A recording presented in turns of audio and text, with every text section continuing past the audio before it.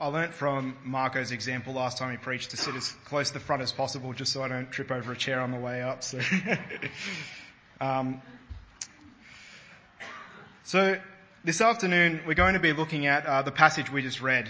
And this is really, it's an interesting part of the book of John. The book of John itself is written in a way that focuses on the deity of Christ, focuses on showing Christ in his divine nature, with the ultimate purpose of laying out the gospel accounts so that the reader may believe in Jesus. John himself states this in chapter 20 of his book. So we're going to be entering a part of this book known as Jesus' final instructions to his disciples. It's also known as his farewell or upper room discourse, or his final meal or final supper with his disciples. This is laid out from chapters 13 all the way through to 17, which we know as his high priestly prayer. It sort of concludes at that point before he is betrayed. So John spends a great portion of his gospel just laying out what Jesus is trying to express to his disciples in their last moments together. So it's essentially his final moments to teach his disciples before he dies, rises again, and is glorified. It's really the commissioning of the new covenant. Jesus says this when he's instituting communion itself later. It's a moment where Jesus ceases to speak in parables, like he did earlier, and he speaks clearly to his disciples, face to face in an intimate setting before he departs. We're specifically going to be focusing on the new commandment given in John 13, verses 34 to 35. And it's seeking to understand this, we'll be cycling back, looking at the whole context of John to understand the context of the commandment. So open your Bibles, and what we'll do is we'll just begin by reading from John 13, verse 31 to the end of the chapter, and then we'll dive in from there. Starting in verse 31. When he, that is Judas, had left, Jesus said, "Now the Son of Man is glorified, and God is glorified in him. If God is glorified in him, God will also glorify him in himself, and will glorify him at once. Little children, I'm with you for a little while longer. You will look for me, and just as I told the Jews, so now I tell you, where I am going, you cannot come. I give you a new command. Love one another, just as I have loved you. You also are to love one another. By this, everyone will know that you are my disciples, if you love one another." "Lord," Simon Peter said to him, "where are you going?" Jesus answered, "Where I'm going, you cannot follow me now, but you will follow later." "Lord," Peter asked, "why can't I follow you now? I will lay down my life for you." Jesus replied, "Will you lay down your life for me? Truly I tell you, a rooster will not crow until you have denied me 3 times. The title for this sermon is The New Command of Love.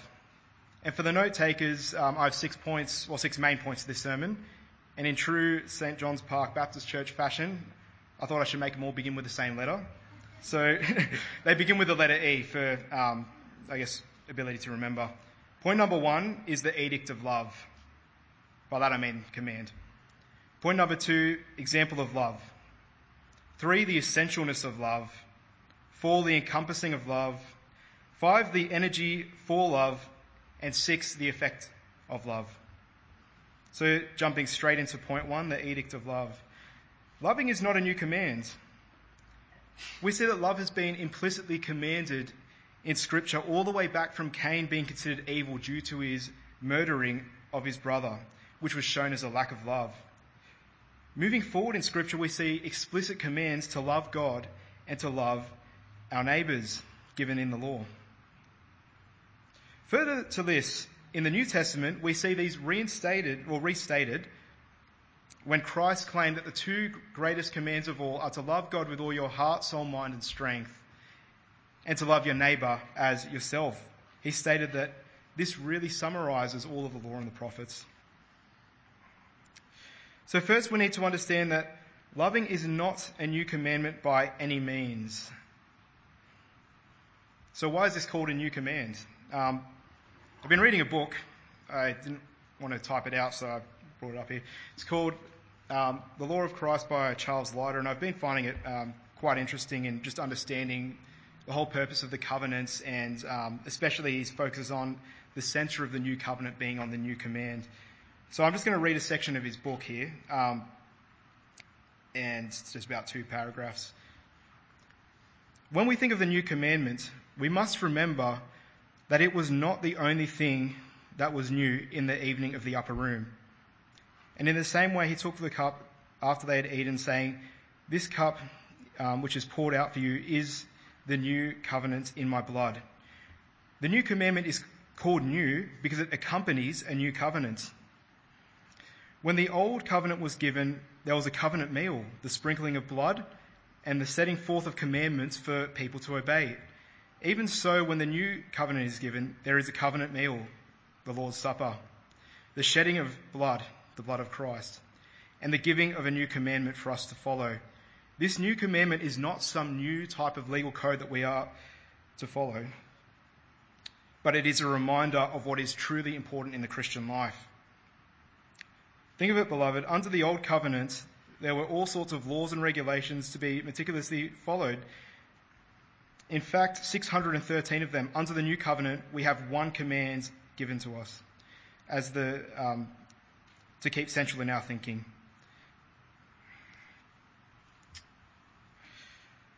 So that's, in one sense, why this command is considered new, because it's coming with a new covenant. When we look at the text and we break it apart exegetically, we see that there are other ways of newness in it. Let's look at verse 34 to drag this out. So, focus on the words where Jesus says that you are to, just as I have loved you, you are also to love one another. This is a one another command that is given here. The first thing that we must recognize is where this statement sits in the context of John, and that's what we talked about at the start of this message. Jesus is now alone with his disciples in their last moments together. The immediate audience hearing this command is the believers with him. Jesus had even waited until Judas had left for him to give this commandment. The new command shows love towards a particular target, that is believers, the church, not just to neighbours. We have a special command given here that we should be loving the disciples of Jesus in a special way that is separate to how we are to love the world. It is an exclusive command for the church, for the disciples in the new covenant.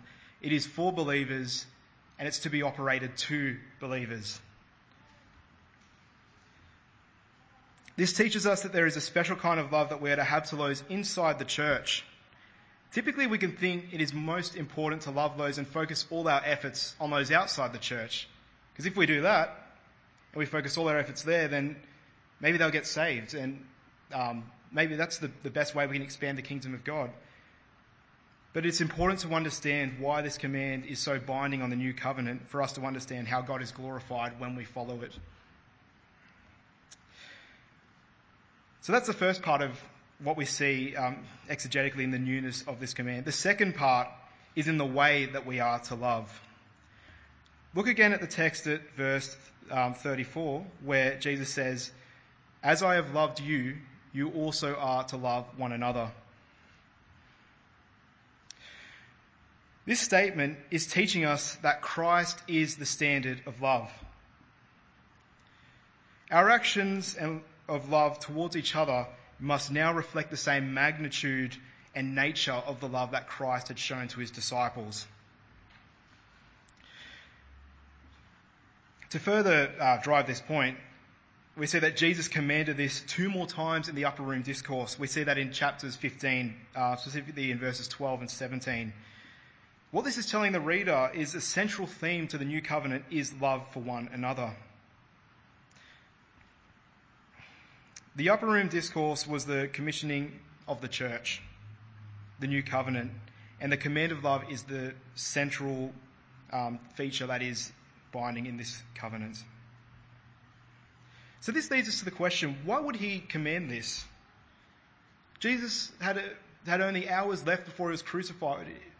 Is this really the most important thing he could have said? Well, when you look at verse 33, Jesus states, "Little children, I'm with you for a little while longer. You will look for me, and just as I told the Jews, so now I tell you, where I am going you cannot come." While Jesus was on earth, he was with his disciples in his physical presence. However, in a matter of hours, Jesus will be separated from them by his death. And then we see later again, after he is resurrected, he's not permanently with his disciples physically from that point on. He has to be ascended at that point. So, in one sense, the reason why the new command is so important here is that we are meant to be the hands and feet of Jesus towards each other in the way that Jesus was towards the disciples in his life. This leads us to the next point number 2, which is the example of love. And this will tell us what our love should look like. Point number 2, the example of love. We see that Christ has given multiple examples of love towards his disciples throughout his life. He loved his disciples by continually praying for them, teaching them, even healing their sick family members, such as Peter. However, let's dive into the context specifically here in John 13. And this is the context of the washing of the feet. And I want to read again from verses 4 to 17, just to have it fresh in our minds before we discuss it. So starting from verse 4. "So he got up from supper, laid aside his outer clothing, took a towel, tied it around himself. Next he poured water into a basin and began to wash his disciples' feet and to dry them with a towel tied around him. He came to Simon Peter who asked him, 'Lord, are you going to wash my feet?' Jesus answered him, 'What I am doing you do not realize now, but afterward you will understand.' 'You will never wash my feet,' Peter said. Jesus replied, 'If I don't wash you, you have no part with me.' Simon Peter said to him, 'Lord, not only my feet, but also my hands and my head.' The one who was bathed, Jesus told him, doesn't need to wash anything except his feet. But he is completely clean. And you are clean, but not all of you, for he knew who would betray him. This is why he said, not all of you are clean." When Jesus had washed their feet and put on his outer clothing, he reclines again and said to him, "Do you know what I have done for you? You call me teacher and Lord, and you are speaking rightly, since that is what I am. So if I, your teacher and Lord, have washed your feet, you also ought to wash one another's feet, for I have given you an example, that you should also do just as I have done for you. Truly I tell you, a servant is not greater than his master, and a messenger is not greater than the one who sent him. If you know these things, you are blessed if you do them." Now there's so much we could unpack in this section of John 13 alone, but we just want to look at the overall example of love that is shown here. Just to start, look at verse 15, where Jesus says, "For I've given you an example that you should do just as I have done for you." When you read commentaries on John 13, a lot of the commentators point you between verses 15 and verses 34, and they're saying there is a link between the way that Jesus has told his disciples they are to love and the example given. So the direct example is actually the foot washing. So how is this an example of love? Let's talk about that, the foot washing. Typically this was a task reserved for slaves. With poor footwear and poorly built and dusty roads, foot washing was an essential service in the ancient world. Typically the host would organise for a slave to be present to wash the people's feet when an event was happening. Today we might not see the need as we have modern infrastructure, better footwear and travel technologies. This makes no sense at all for Jesus to begin washing feet, especially as a teacher. It would have been a hideous thing for the people in Israel to see. It's even difficult for us to find a modern equivalent of this. I was trying to think and find something, and the best I could sort of think of at the time was washing someone's dirty laundry by hands. But even that might be missing the point of how lowly this task actually was. Without looking into this too deeply, the overall point is Jesus is their teacher. Above that, he is their master, their Messiah, their Lord, the promised one, the older brother, and their God. The position he took here was one of a slave, and it was actually looked down by both Jews and Gentiles. The towel wrapped around his waist further symbolizes how lowly of a status that Jesus was taking on in his serving. In the Jewish community, this was often assigned to non-Jewish slaves because they didn't want to tie this type of, stooping down with their culture. Peter's comments are called for. He was probably the one who spoke up out of the group in shock. Are you washing my feet? To quote D.A. Carson on this, he says, his act of humility is as necessary as it is stunning, and is simultaneously a display of love and a symbol of saving cleansing and a model of Christian conduct. To show the connection, end quote. So to show the connection of this act to the cross, you can see this in verses 10 and 11. And it's important to see that because this is ultimately a symbol of the greater sacrifice and the greater service that Jesus gave. In verses 10 to 11, I don't want to go into the Greek. I'm absolutely no expert there, so I'm just going to stick to English words here that we see in the translation we've got here. But Jesus makes a distinction between two types of washing, between bathing and washing. A bathing meaning a complete washing of oneself, and bathing meaning and washing meaning the general foot washing of people's feet. So what Jesus is symbolizing here is when he's saying that you have been bathed, you have been fully washed, that's talking about his sacrifice that he has done, that he is about to accomplish for his people. However, there's still a necessary general foot washing that his disciples need as they go out through their lives in the world. Further quoting Carson on this, individuals who have been cleansed by Christ's atoning work will doubtless need to have subsequent sins washed away, but the fundamental cleansing can never be repeated. End quote. This passage teaches us that the new command of love is not about loving as you want to be loved, but rather loving as Christ actively loved. It's a type of love that doesn't sit back and wait to serve in a way that it thinks it's best suited for. It's active. It doesn't wait to be asked, but it looks for gaps and needs and runs to fill them above and beyond, not looking at yourself or considering yourself. We can learn a few points of what Christ's love looks like from this passage, and I'm just going to break it into four quick points that we can write down for this. Number one, it goes downwards. This kind of love and service goes from rich to poor, from intelligent to uneducated, from older to younger. It breaches social classes and income brackets. We see from verses 16 and 17 that Jesus says, no servant is greater than their master. Christ did this, and we also must do this. Jesus got on his knees without an outer garment to wash people's feet. This is the type of downward action our love needs to show. Point number two, it's active. It's a love that doesn't sit back and wait for someone to reach out. Verse 1 tells us that Christ chose to love them. Where John writes of Jesus, having loved his own who were in the world, he loved them to the end. In verse 4 we see that Christ initiated the foot washing by rising up after supper and acting. He was on the lookout for the need. He didn't wait to be asked.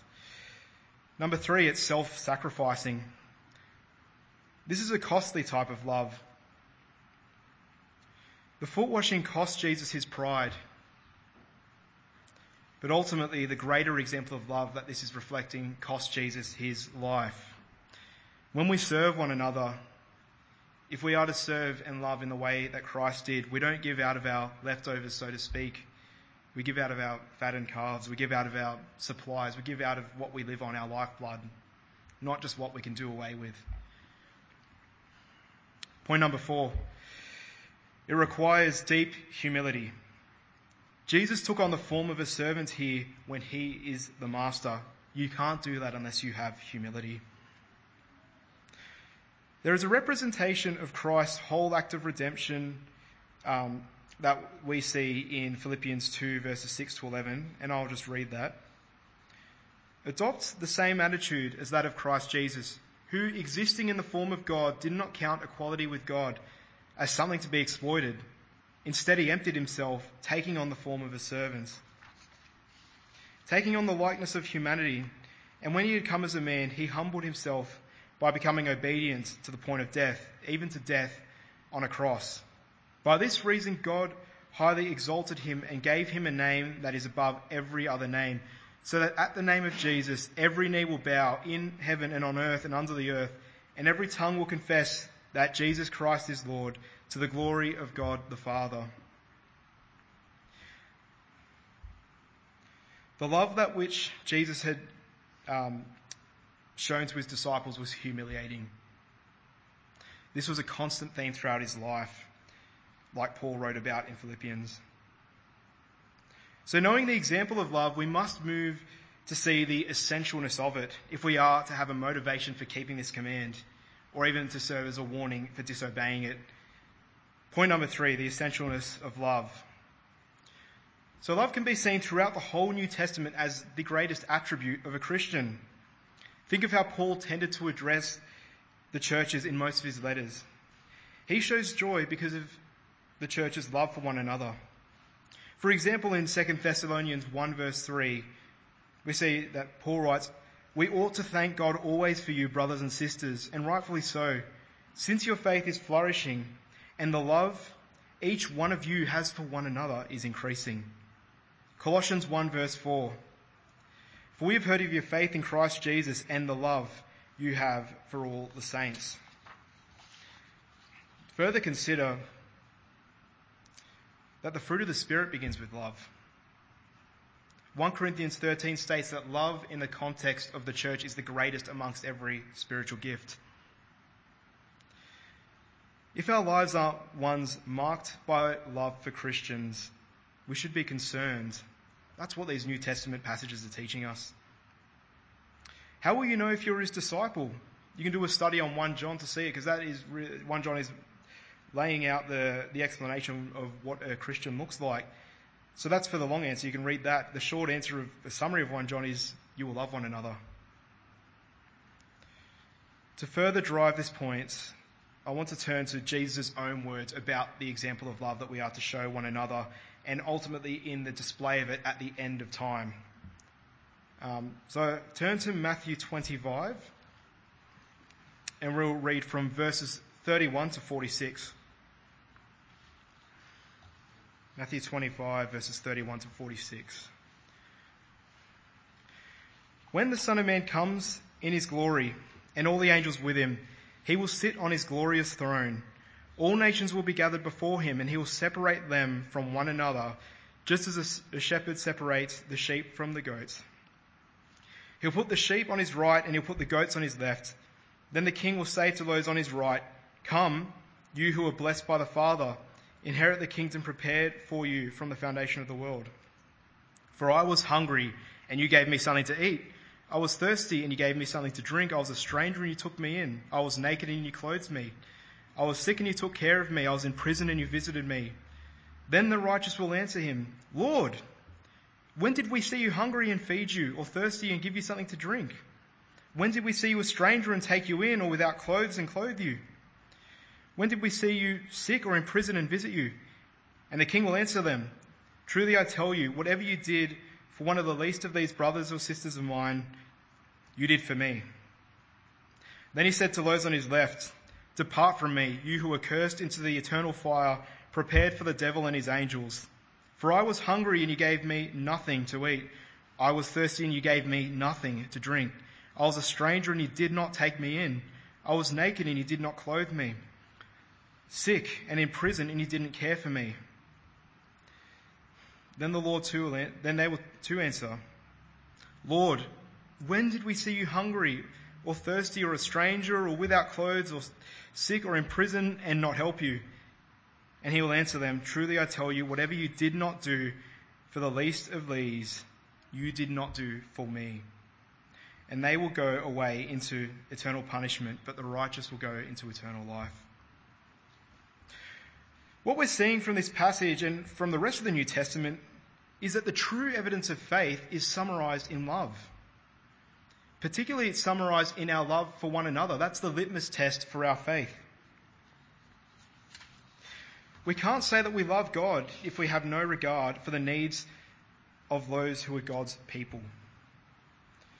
This passage itself shows us that if we are really to call ourselves Christians, if we don't have evidence of these actions of love towards the least of these, towards the brothers and sisters of Jesus, we should be concerned.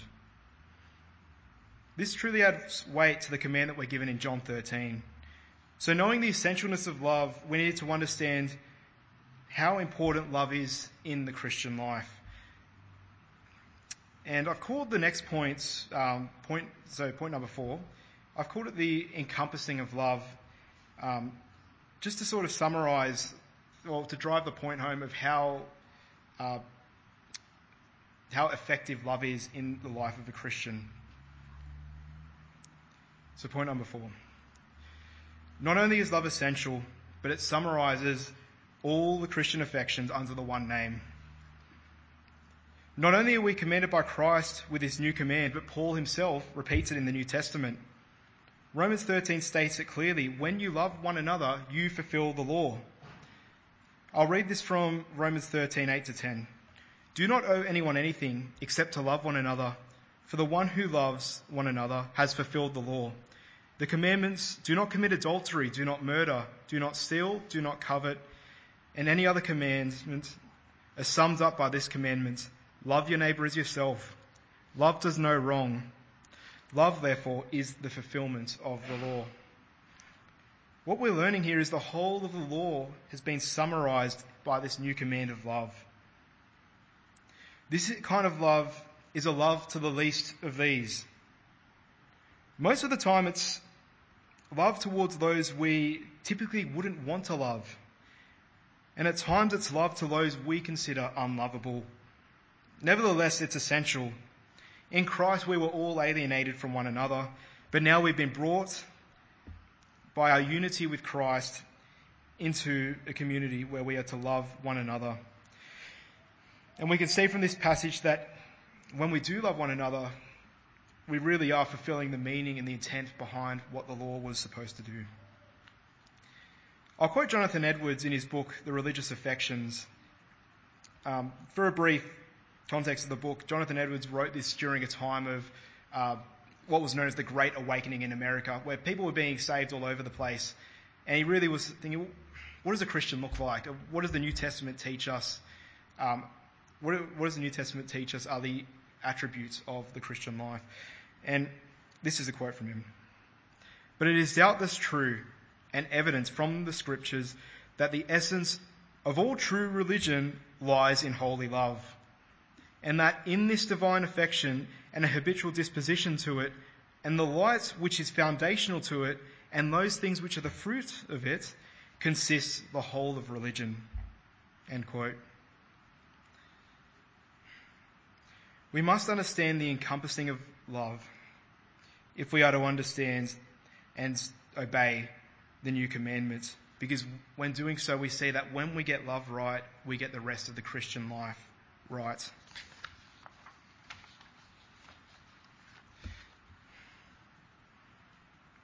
This moves us on to a question. How do we love? It's essential to the Christian life. It's important. How do we do it? I'm not talking about the example here. I'm actually asking, how do we physically get the energy to do this? We fail so often. Let's look at Jesus' answer to this in the upper room discourse itself. If you turn over a chapter to John 14, let's read verses 15 to 17. If you love me, you will keep my commandments, and I will ask the Father, and he will give you another helper to be with you forever, even the Spirit of truth, whom the world cannot receive, because it neither sees him nor knows him. You know him, for he dwells with you and will be in you. Jesus didn't simply give the church this new command and then leave and expect us to perfect it by our own strengths. He gave us a helper. He knew that we couldn't do it. And that's the point of the new covenant, is that we need the Holy Spirit to change our heart. We've been talking a lot about the essentialness of loving here, but really this is not for an unbeliever to just think, okay, I'm going to try loving. Really, you need to understand who Christ is and have the Holy Spirit in you before you can even begin to fulfill this command. So,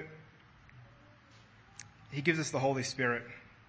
I mentioned Paul before in Romans 13, so I'll show that Paul has the same answer in Romans 5. Romans 5:5 tells us that hope does not put us to shame because God's love has been poured into our hearts through the Holy Spirit who has been given to us. We can't do this by ourselves. We need the Holy Spirit. We need his help, and we need to have him pour God's love into our own hearts. How do we be filled with the Spirit? I thought a brief exercise might be helpful. I've done this for our Bible study a few times, and I have to give credit where credit is due. I heard this in a John MacArthur sermon on being filled with the Holy Spirit. So turn to Ephesians 5:18-20, and with whatever means you have, your finger, a bookmark, just make a mark in that point, just hold that there. And when you've got that, turn over to Colossians 3:16. And just keep those two ready for you to sort of cross-reference between.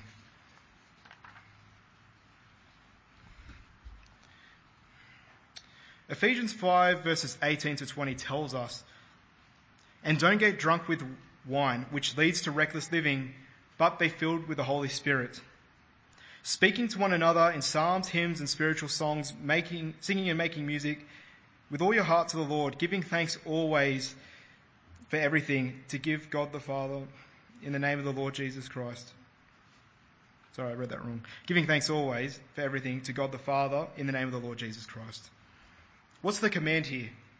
The command is simple. Be filled with the Holy Spirit. Doesn't sound simple if we don't know what that means. Like, we need to understand, well, we've been commanded to be filled with the Holy Spirit. Is there something that we do? Do we have to work something up for the Spirit to come into our lives? Well, let's look at the fruits of what it means to be filled with the Holy Spirit. There are 3 points that we see. Speaking to one another in psalms, hymns, and spiritual songs. Singing. Giving thanks always. Okay, jump over to Colossians 3:16.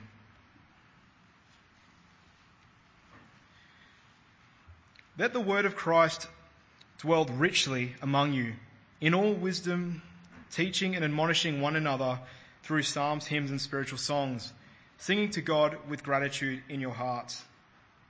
What's the command here? Let the word of Christ dwell in you richly. What are the results? Teaching one another through psalms, hymns, spiritual songs, singing, having gratitude in your hearts. So the fruits of being filled with the Holy Spirit are consistent with the fruits of letting the word of Christ dwell in you richly. That gives us an understanding of what it really means to be filled with the Spirit. The key word there is richly. It's not a glancing over of the Bible, and that's really not enough to be filled with it. Richly means we're savouring it. We're feasting on it. We're saturating our minds with it. We're meditating on it. And we are to ask God for him to fill us with the Holy Spirit to a greater measure when we dwell on the words of Christ. And in that, and when we are motivated by Christ's example and Christ's love in the Gospels and the New Testament, entirely the whole of the Bible, then we go out and serve in the power of the Spirit. I originally had 5 points to the sermon, but looking back at the text, I think we have to do, it would be empty if we left it there. Point number 6 is the effect of love. So, John 13 verse 35 tells us, by this, and this is by fulfilling the new covenant, by this, everyone will know you are my disciples if you love one another.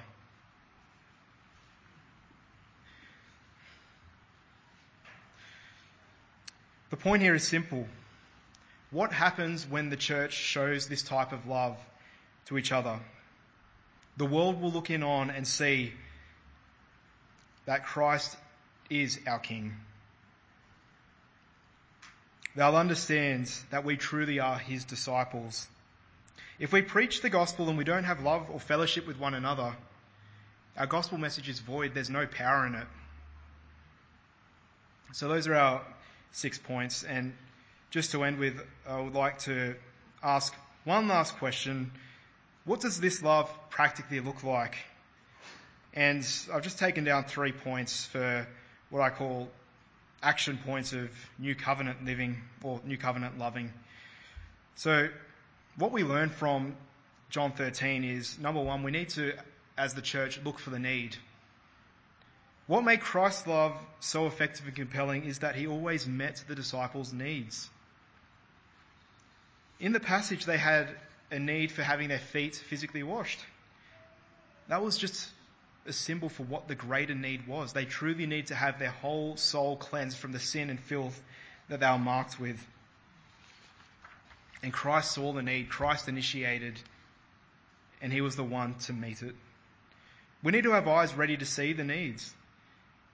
And how can we be ready as a church to meet each other's needs and to see it? We need to be present. Christ was present with his disciples for most of his ministry. He was present with them in the upper room discourse. We need to meet frequently, regularly. It means that we don't run away after we've been to a service or talking with each other to the busyness of life, as is so tempting to. But we need to be in each other's lives, whether that be by joining each other, by studying the Bible together, praying together, or even serving in ministry together. For example, we have things like the English teaching class and the evangelism ministry. When we're serving in that capacity, a lot of the needs are communicated. Similar to a war, a lot of the need comes from when the battle is most fierce and those on the front line are seeing the needs as they're being portrayed out, not necessarily needs written down from months prior. So we need to be present. And when we see a need, we need to move to point 2, which is meet the need. When we look at the foot washing, we see that Jesus met the need by stooping down in the reverse order of what the world would have had done, from the greater to the lesser, the richer to the poorer, the stronger to the weaker. Christ met their need with self-sacrificing love. We shouldn't complain when we have to stoop down in our service. There was no sign of Christ grumbling or complaining as he washed the disciples' feet. There was no sign of him grumbling or complaining in the greater act when he was crucified. So we need to let the love of Christ compel us in our service, to use the resources we have to serve one another as Christ has served his disciples. When a need arises, we need to simply not be tempted to move on in conversation by saying, "Well, pray about it." We need to be looking inwardly and asking ourselves, can I financially help in some way? Can I sacrifice time of something I'm doing this week to meet the need? One of the ways that we can best meet the needs of believers around us is even to do a study of all the one another's in Scripture, as that will motivate us at that point to see all the different ways that we can meet each other's needs. So that's our homework for all of us. So John, being motivated by the new command, later wrote in 1 John 3:16-17, "This is how we have come to know love, that he laid down his life for us. We also ought to lay down our lives for our brothers and sisters. If anyone has this world's goods and sees a fellow believer in need, but withholds compassion from him, how does God's love reside in him?" The new command of love calls out to us to be radically inspired by the love that Christ has shown to us. We truly are without excuse when we compare ourselves to Christ. The foot washing just came hours before Jesus was sweating drops like blood in the garden. He could have told his disciples in his last moments, "You guys have a dinner together, serve yourselves, I need to be by myself preparing." But no, he chose the last moments he had to be with his disciples in love and show them love. So we need to pray for his strength and for his Spirit to meet the needs that we see in the lives of those around us. And lastly, and probably most importantly in understanding how we are to love one another, is we need to repeat. Point 3. Loving is not a one-off occurrence, but similar to how you must love in a marriage, it must be daily. We will always be under the command of the new covenant. Many needs will continue to arise around us. And instead of looking at the need and saying that we just don't have the time or the money, or we just don't have the gift that's required for the need. We just need to ask God for strength and go and meet the need, because these are those who are in our family. So let us then love one another as Christ has loved us, remembering the promise that is laid out in John 13, verse 17. If you know these things, you are blessed if you do them. Let's pray. Heavenly Father, we thank you for the words that were given through Christ in the new covenant, Lord. We didn't have a set of 613 rules that were laid out for us in the new covenant, but one that really summarized all of your moral code, that we are to love one another. Lord, I pray that we would be motivated to show this love towards each other, Lord, that you'll teach us how to be self-sacrificing, Lord. Teach us humility in the same way that Christ had humility.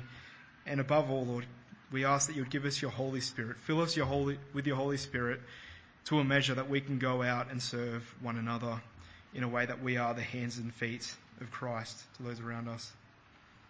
In the name of Jesus we pray. Amen.